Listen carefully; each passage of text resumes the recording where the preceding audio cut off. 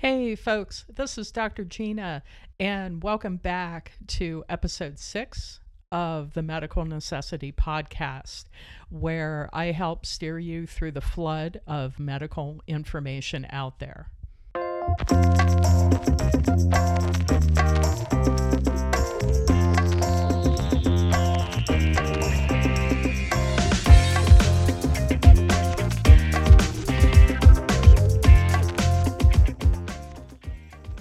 Now, specifically in this episode, we're going to talk about traditional Chinese medicine because a lot of people are looking into alternative types of treatment. Now, what do you automatically think about? Acupuncture? Well, maybe take a step back and think about Chinese medicine as a system of diagnosis of the whole patient, as well as various treatment options that could include acupuncture, but also include a lot more. Hey guys, welcome back to Medical Necessity, and I am very pleased to have with me Stacy Kent, she's a friend of mine who's an acupuncturist and herbalist here in Columbus, Ohio. Starting out as a massage therapist, she's been in the health and well-being field for 20 years. And in that time span, she's practiced in Florida and Colorado between stints here in Ohio. And along the way has added in cupping, kinesiotaping, and yoga instruction as tools to help her patients. She sees patients from the ages of 9 to 90 years old across all aspects of the health spectrum, from preventative care to various stages of illness and recovery, and as part of hospice care as well. Her work is driven by her desire to understand and contribute to each patient's concept of what it means to be and feel well. So welcome, Stacy. Hey. Hey, thanks for having me. I appreciate you making time. Oh, of course. Yeah, so you started out as an LMT, right? I did. Yeah. I was a chef before that for about 17 years. And so it was that's right. Yeah. Yeah. So it was back before there were women in the kitchen and cooking, and there were no celebrity chefs. So as a girl in the kitchen, I had to work a lot physically. And so I started to get massages after I'd been in that field for a long time. And at first it was maybe a massage a month to kind of help my body cope with the physical and mental strain of that. And then it ended up being twice a month. And then it ended up being once a week for massage. And I started to look at my massage therapist lifestyle, and I thought it was much more effective than being beaten up in the kitchen. So yeah, it took about 5 years for me to bite the bullet and decide to completely changed the trajectory of my career. And I moved from Arizona, where I was living at the time, out to St. Augustine, Florida, and ended up going to massage school there. And that was the start of this next 20-ish years of work. So yeah. Mm-hmm. Yeah. So then was it a stint in Colorado and then Ohio, or how'd you come to Ohio? I was born in Ohio, so my family has always been here. So it has always been kind of the center point of where I rotate around and travel. But even when I was in the restaurant business, I would take vacations. And if I liked where I vacationed, I would apply for a job while I was out there. And that would move me across the country. So that's how I ended up in Colorado at a certain point and Arizona at a certain point. And then when I got into massage and eventually acupuncture, I went back, and then I would go and open up a practice in those places as well. Man, that is so smart. My family might say reckless.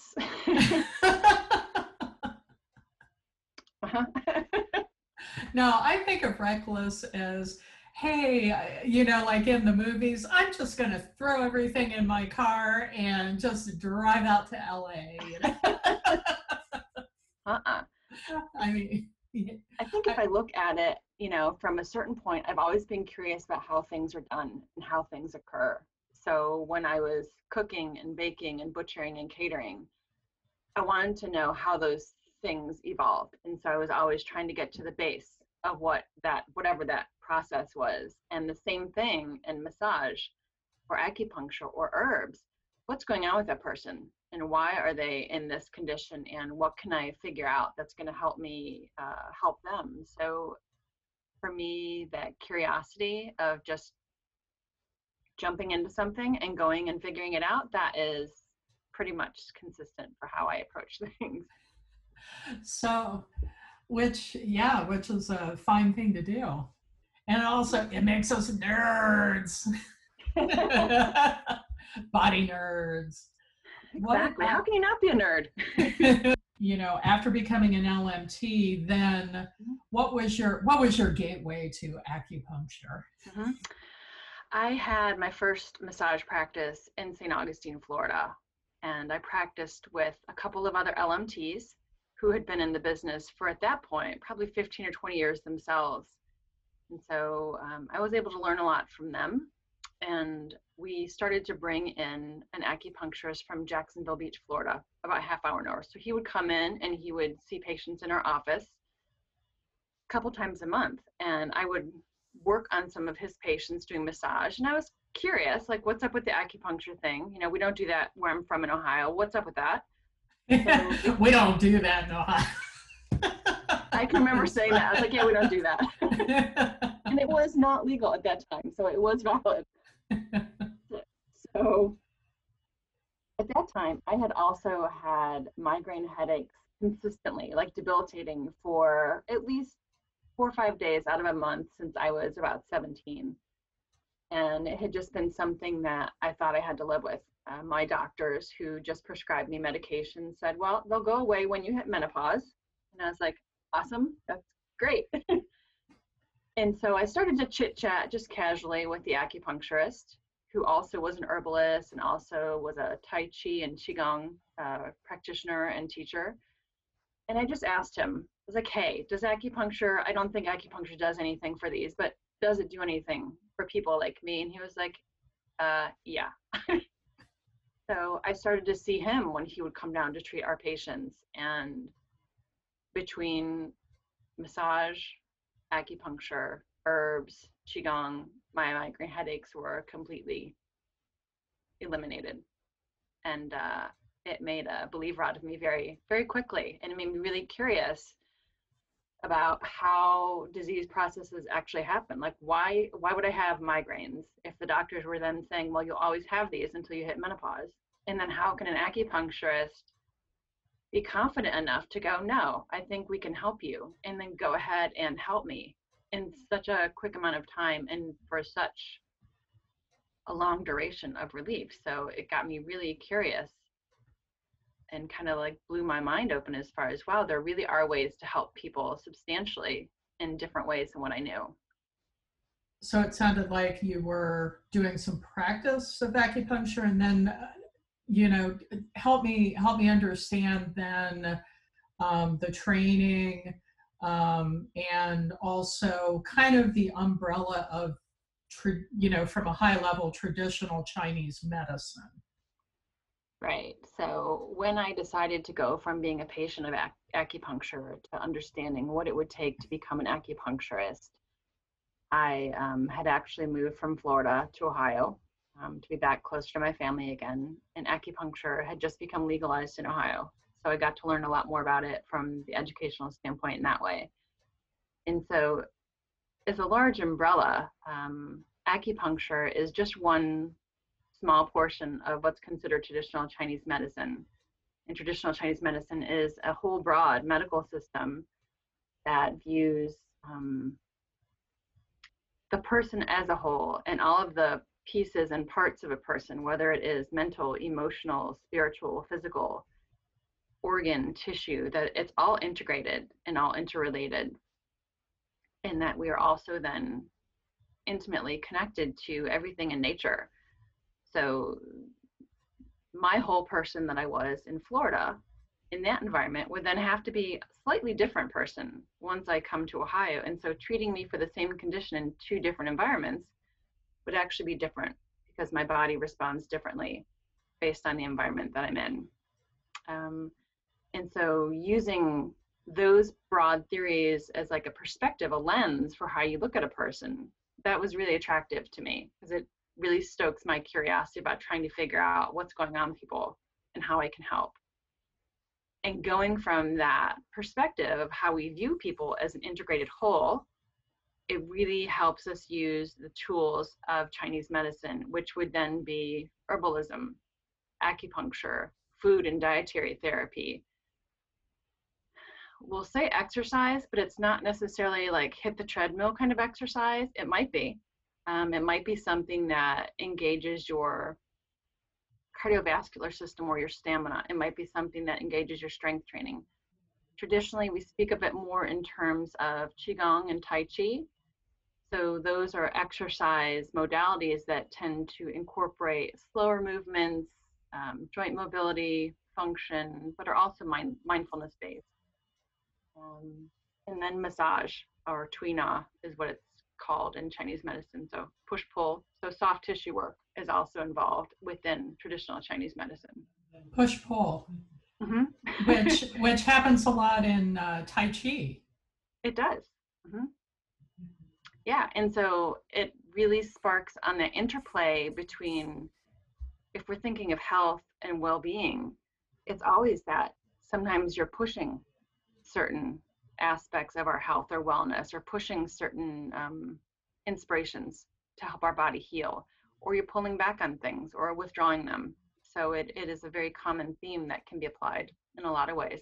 How does yoga fit into this? Where did the yoga piece come in? I started doing yoga when I was maybe 20, 21. I was living in Sedona, Arizona, very small town at the time. It was like one traffic light kind of town. And I had gone there on vacation and applied for a job. And so I'm moving to Arizona. But you got a job. I did. I had a job so I could have a roof over my head, which was awesome. There were no yoga studios in town at the time. There was really none of that. But I found some weird yoga book in some new age bookstore, and I was like, that looks really interesting to me. So I started just reading through this book, and I was like, headstands sound great. So I started my yoga practice by teaching myself headstands, and I found it really calming. And so before a stressful night at work, I would sit there and I would do headstands for a long period of time. And then I started going through different parts of the yoga text and learning different postures, and I would never link them together. And there was nobody really to tell me that that was what you were supposed to do. So it took me moving to another city eventually where I was like, oh, people actually teach classes in this. So yeah, eventually I started to take yoga classes, and I found them immensely helpful from a flexibility and a strength standpoint. But they were also one of the few times that I could even be present for a moment and not have just a crazy busy mind or be thinking 10 steps in the future or hitched on things from the past. So I was actually present on that mat for a period of time during a class. And the longer that I had practiced acupuncture and massage, the more I knew that I wanted to find some sort of component to add to my practice that could help people move or help people relate to how their bodies moved, and also something that could help them center themselves and link their movements to their breath, and to make it really comfortable and easy for them. So yoga teacher training was something that it was more of a, I really want to dedicate this year of my life to doing just a ton of yoga. It was a really selfish endeavor in that way, but then I get to help my patients with it. So that comes across as, I think, first of all, helping patients get a sense of how they feel in their bodies.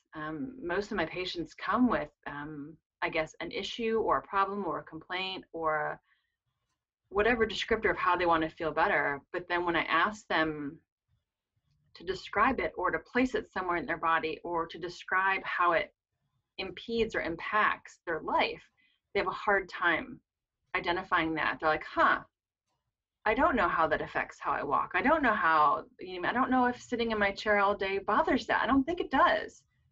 So really helping the yoga instruction has helped me get people in their body so that they can get better feedback from their body. And then we can help them learn to move in ways that either help them identify things further so that when I refer them to their physical therapist, they can give really good information, and they can really, I think, better feel when they are moving better, feeling better, in less pain, and making it not scary and not intimidating. Like they don't need to slap on some Lululemon pants and go to some really intimidating yoga class because they don't feel good in their body. So I'm able to help them do it comfortably in my clinic in a really non-intimidating way.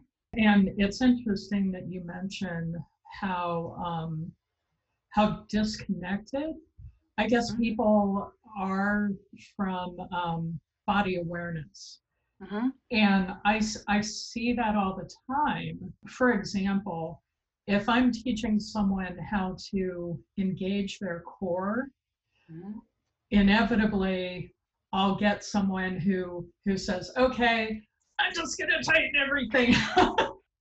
If I tighten everything up, I'm sure I'll hit the core too. But it's just that even the awareness that your the front of your core, and specifically, one muscle that helps support, your core and, your internal organs, is different than your diaphragm, and you can still breathe.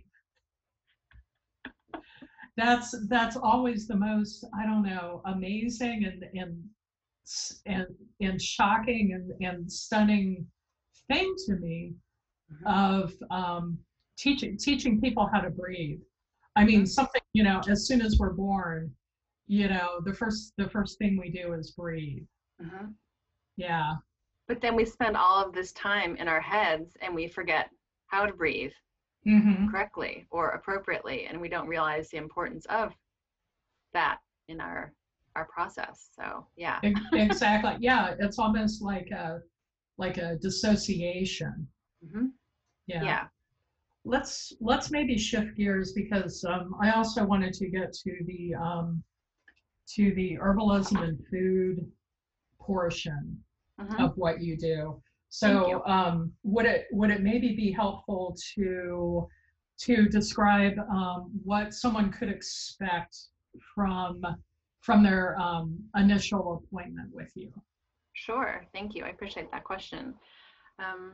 It's a lot of information gathering, and some people will come and will actually talk for an hour and a half just to really understand what brought them in today, what got you to the point where you're seeking help from either a new modality or a new provider, and being able to understand the history of how their body has evolved to that point.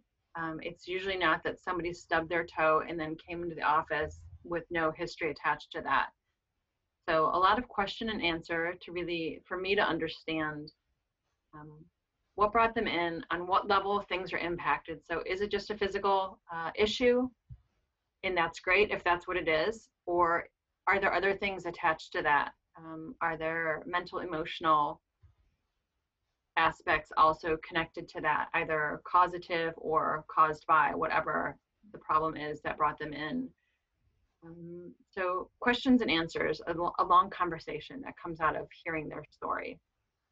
Also, because I come from a massage therapist background, there's a lot of palpation that goes on.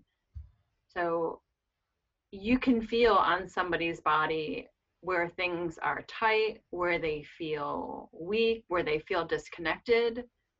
So sometimes, yes, I'm feeling along muscular fascial patterns. Sometimes I'm feeling along meridians to see, is there warmth in a certain area? Are certain areas more cold than others? Are certain areas less sensitive, more sensitive?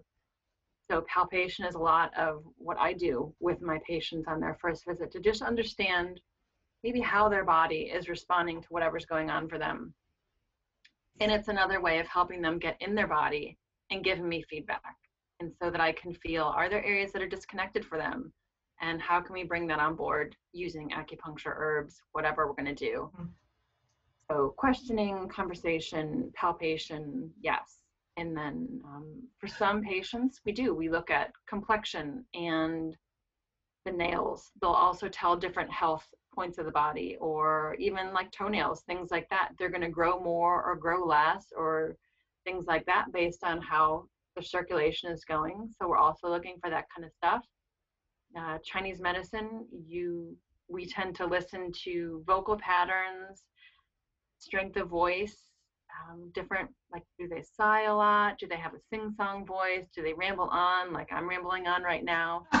All of those things are actually part of the diagnostic picture, because what someone uses word-wise has to align with what we're seeing. So if they're telling you that they feel great, but then you see that they can't look you in the eye, that they are very reticent to divulge information about themselves, or they don't have access to that information, what they say, how they say it, and then what they don't say is also really informative in that way. So it helps lead the diagnostic treatment as well. We tend to look at tongues in Chinese medicine. So we look at the shape of the tongue body. Is it big, or you mean the relative size of what's going on or with their structure? Is it puffy? Is it thin and flat? Are there red areas or purple areas? Do they have coating throughout the whole tongue, or are they missing coating on certain parts of the tongue? If you look underneath someone's tongue, you should see some kind of vein presence. I mean, that tells you that there's enough circulation going to that part of the body. But some people, it's really engorged and there's thick purple veins, and that tells you some information. Something's not going someplace. So we do a lot of tongue diagnosis. It's a real quick visual confirmation of what's going on, or leads you to other questions. The tongue can change dramatically and very, very quickly. So you and I today, hopefully, we're feeling relatively well. But you could wake up tomorrow and your tongue would be vastly different if you realize that your allergies really are and cranking you in the wrong direction. You'd have a thicker coating, maybe a little bit more yellow, or it's gonna be dry and kind of ugh. So we look at tongues a lot, and then we do tend to feel pulse qualities, along both sides of the wrist, and that will also give us a lot of information maybe about what's going on with the organs. So especially if it's an internal medicine sort of imbalance or connection issue that we're looking for, we're going to try and get some information on that in a pulse. So we tend to feel for, yes, the rate of the pulse. If there's a lot of heat in your body, your pulse is going to be a little bit rapid.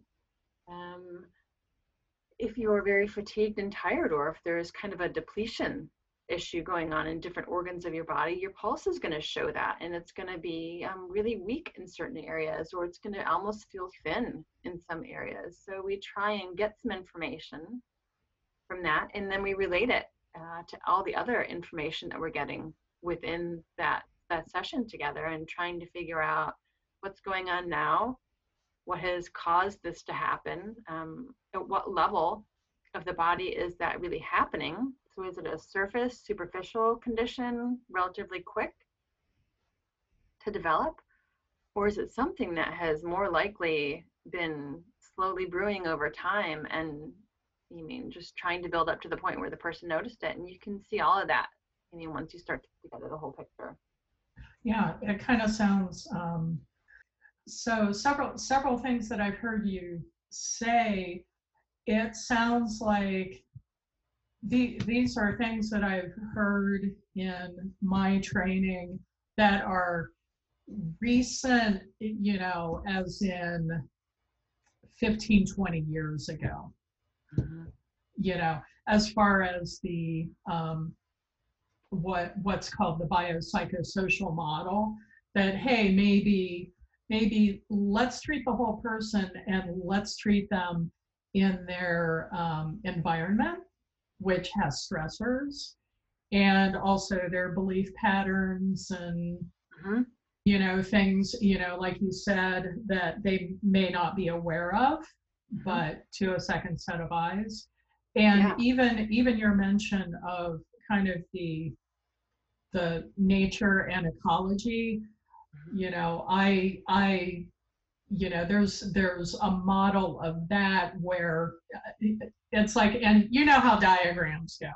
and so and sometimes they add, more like bubbles to the diagram or more layers Sure. to the diagram. And so for the first time, just a few years ago, to that biopsychosocial model, then there's the kind of ecology.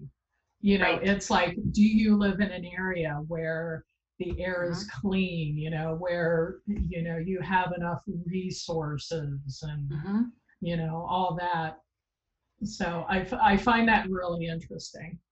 Yeah, because you can't ignore that, and maybe you don't have that conversation or pick away deeply at that the first couple of times that you engage with your patients, but at some point you are going to be well served, and they're going to be well served by at least acknowledging, oh yeah, I mean, I bet that does impact how I'm feeling, or even if we see patients for insomnia, which is very common, I could be chipping away at it under one theory, but then I realized that they sleep by a freeway where the street light is always Mm. shining through their window, and they have, you mean, angry cats in their bedroom, and all of a sudden it has nothing to do with acupuncture. It has to do with, okay, maybe we need to change your sleep environment. Exactly, right. Yeah, and again, people not being aware, Mhm. that doesn't, often come up in the first or second or third session, Right, and right, right. I think something that's really, that I really love about, like, my profession, and I'm sure you love about your profession, is you develop, this rapport and these relationships with your clients Hmm. to, more so than, like, a general practitioner can, Hmm. in the 15 minutes that they have, Yeah, to care for someone.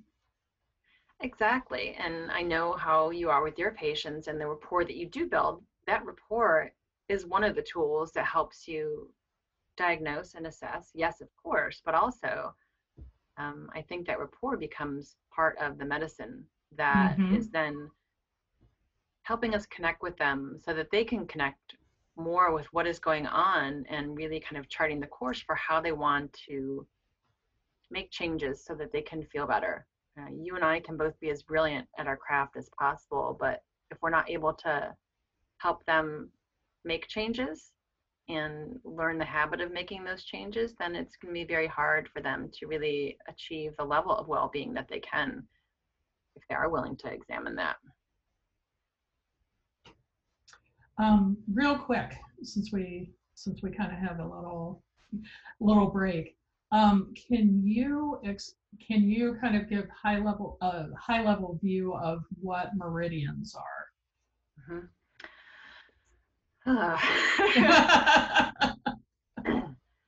Okay, so if we start with the belief that everything is connected in the body, there have to be different pathways that connect different systems or areas or regions in the body. And I think that a lot of us listening today are familiar like with the little meridian chart that we'll see that kind of connects, oh, the stomach channel Mm-hmm. starts in the eye and it goes to the stomach and then it runs down the leg. And so there's the external visual of a meridian connecting an organ that is then the pathway is expressed on the outside of the body. And so that's how I'm able to affect the stomach organ itself by connecting to points on that stomach channel. And we call meridians can be channels, pathways, things like that. But there's also additional meridian systems or meridians, I guess, that are more reflective of depth um, of impact in the body. So there are channels, pathways that are more external that actually are on a little bit above the outside of the body. So those would be channels that you could impact through more superficial, lighter touch modalities, dry brushing, lymphatic work, things like that. And so the external meridian system is kind of more related to what we would consider our immune system. So not only are our organs connected on these channels that run in the body, but then you have the external layer of immune function. Our Wei Qi is what we call it. So it's very protective, and we can impact that system, and that's a meridian level. But then if you are working at the level of skin, superficial fascia, superficial muscle tissue, that's actually a system of meridians that are considered sinew channels. So we do different needling, different types of stimulation. Maybe we're going to use some gua sha or some cupping or some taping, and that's going to affect that level. So if those are where your problem lies, we're going to treat that level of depth. But then if you go a little further, deeper into the body, we're going to talk more about how your blood system or blood circulation system is impacting things. So that's deeper than obviously the external immune system. It's deeper than your superficial fascia. It's below that. And that can contribute to things like maybe rashes or menstrual issues, or some just blood circulation issues can be related to that. And there's some mental, emotional implications of what comes at the blood level of treatment for us. And then organ system is deeper to that even. And so if it is an imbalance in the organs, so you're having digestive issues, or you're having respiratory issues or urinary issues, we would work at that level. And so the meridians that we choose to go that deep are a different set than the ones that we're going to use that are going to just treat sinews and connective tissue, things like that. And then if we want to get down to the bone layer or bone marrow issues, or even hereditary genetic issues, there are meridians that are that deep that actually talk more to epigenetics and ancestral imbalances that go on. So meridians, I think, is really simple in one way, just that it's different pathways that we try and access connections between different systems in the body. And then with the acknowledgement that there is that multi-layered aspect to it, just like we look at, from just human ownership of the body. I'm going to treat things on my skin differently than I'm going to treat things underneath my skin. And so we do different techniques, different needling for that, different herbs go to different levels as well. So if we're treating along a meridian system thought, we're going to use different herbs for each of those different levels as well. So what are some common herbs that you would use in treatment? I know that nobody likes to hear the answer, well, that really depends. I will. It's in the PT world too. Well, yeah, somebody comes to you and they're like, I have back pain. What are you going to do? It's like, I don't have a recipe for PT back pain. I'm going to have to do a lot of exploration to figure out what's your back pain going on. And the same thing herbal wise. So in like a basic concept, there are some foods that are herbs. And so some of the foods that we eat, like sweet potato or mint or scallions, ginger, garlic, these are all herbs, and they have specific therapeutic functions that they do. They have specific affinities for different organ systems in the body. They have specific levels of impact in the body, but they're totally foodish, food-like. And so we can use a lot of those wisely to make effective changes. And so when I think of Chinese medicine and herbs, I always think of food and herbs together. The best way for me to be able to get people to take herbs is to make them foodish enough and increase their culinary palate in a way that they're able to then use those food herbs often, which is going to be able to impact changes. Just like in your world, if they're not doing their exercises, as often as necessary, their body's really going to be reticent to affect the change and to be able to hold on to that impact. So if we're able to do the herbs consistently, regularly for them, then we can make good change for them. So food is herbs, herbs is food, whichever way you want to look at it. I try and work on that level a lot. And even if we think about a while back, people would talk about, oh, cinnamon. Cinnamon's going to help your blood sugar, and it's going to help regulate this, help regulate that. In Chinese medicine and in herbalism, we break it down to, well, which cinnamon plant are you talking about? Mm-hmm. And then which part of the plant? So if you think about the bark of cinnamon, the cassia bark, it's really warming. And so like for us, it's really going to stoke your internal fire. So if you're depleted and kind of tend towards the cold side of things, or if you've gone through a long illness that you're trying to come back from, maybe that's what you're going to want to put in your tea, a little bit of that, or that's going to be what you kind of want to cook with for a short period of time to bring yourself back. But if you are a 50-year-old woman with hot flashes who doesn't have issues with depletion, and you're like, I love cinnamon bark, well, you are going to enjoy some hot flashes, maybe some emotional upset because of that. So we would look at, are you going to use the branches of, you mean the twigs of a cinnamon plant? The twigs tend to be, branches of a lot of herbs tend to be the ones that are going to go to our branches. So I'm going to use cinnamon twig to go to my arms and legs if I want to kind of guide other herbs there. So if I'm taking an herbal formula, or if I'm taking herbs as food, and cinnamon is also something that therapeutically fits their profile at that time, I'm going to give you some cinnamon twig as well, because it's going to then direct that formula out to your limbs, which is kind of what we want. So if you would think of maybe a neuropathy or something like that, something where we want to get circulation out there. So the herb itself, I mean, cinnamon can be amazing, but then knowing which part of the plant you want to use for which condition. So in that way, like cinnamon's a really super popular one that we do a lot of.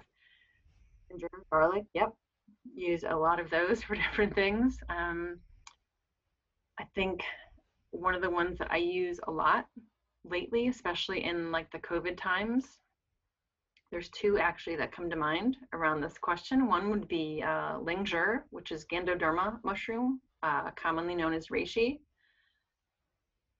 It's a very safe food type of herb crossover. It's something that you can take for an extended period of time pretty safely, and so I like that. It is something that has a physical body sort of impact area of the lungs, and so it can help with some kinds of cough or asthmatic wheezing. But then it also has a really beautiful affinity for calming our mind and helping us feel more grounded. And so it's really nourishing for our mental emotional part as well. So being able to find these really cool food herbs that also have body connection and some mental emotional connection, I think those are really beautiful for right now, and really popular and really, really common. Yeah. And I can also see some listeners out there thinking, oh, I got to go get me some of that. What? No.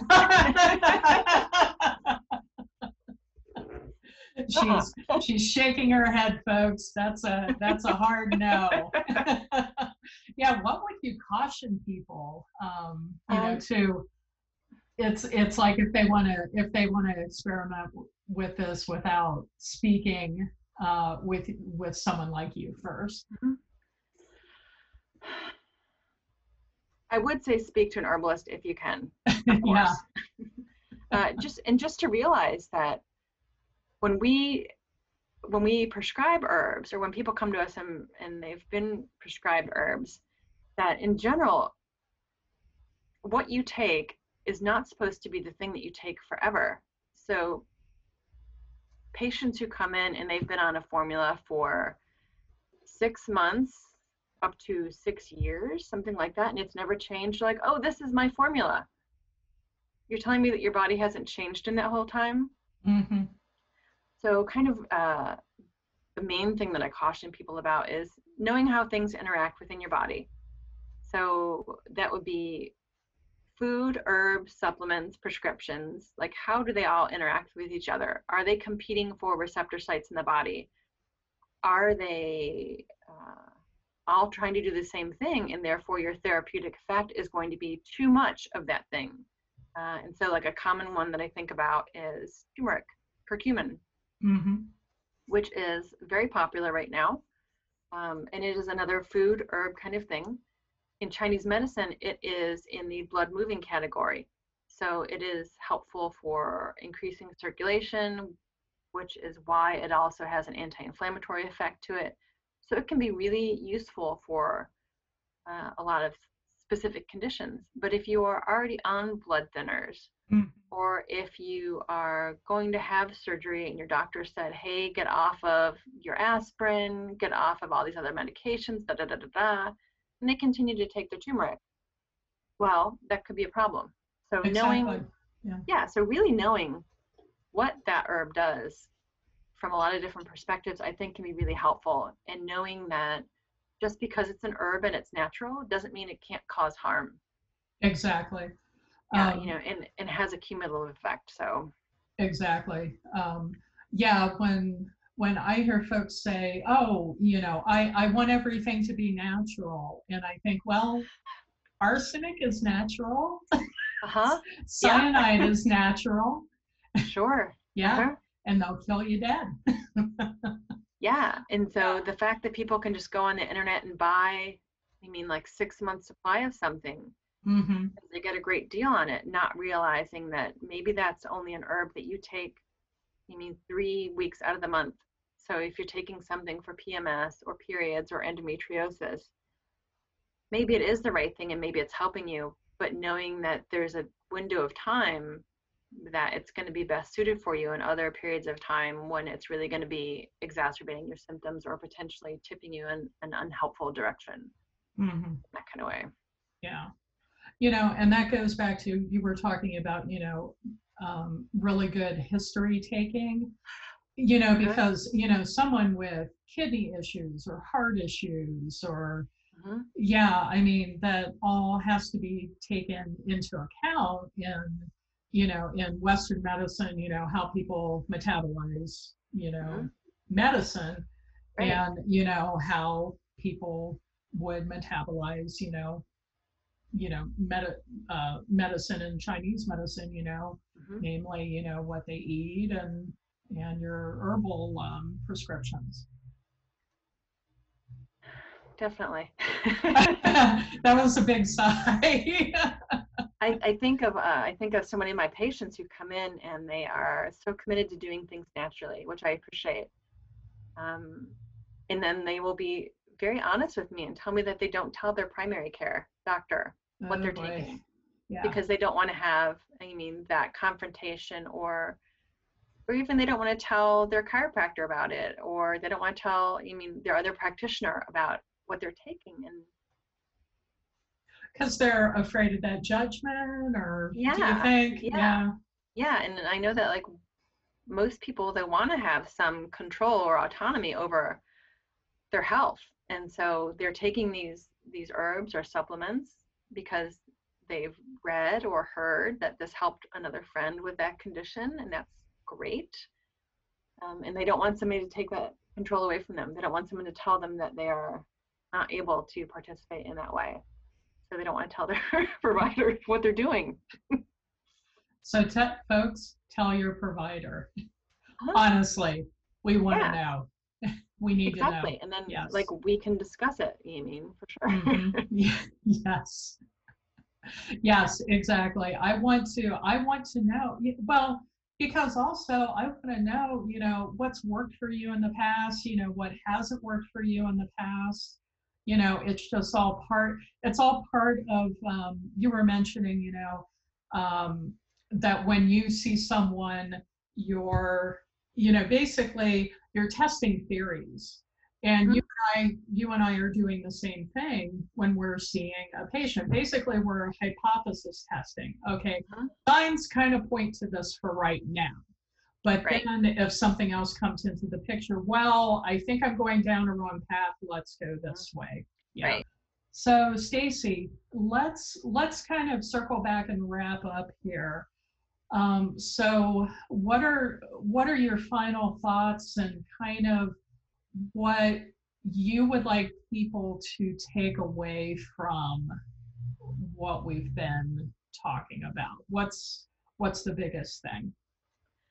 I think the biggest thing is realizing that however you gauge your sense of health or well-being or how good you feel in your life, whether it is mind, body, physical, spirit, however you want to look at that, that acupuncture or a combination of acupuncture and other facets of traditional Chinese medicine, that they're really worth looking into to see if they are applicable to your condition or whatever imbalances that you're seeing that are keeping you from feeling as good as you can. It's a really great tool to use to help you change and feel better. So that's kind of what I want people to think about.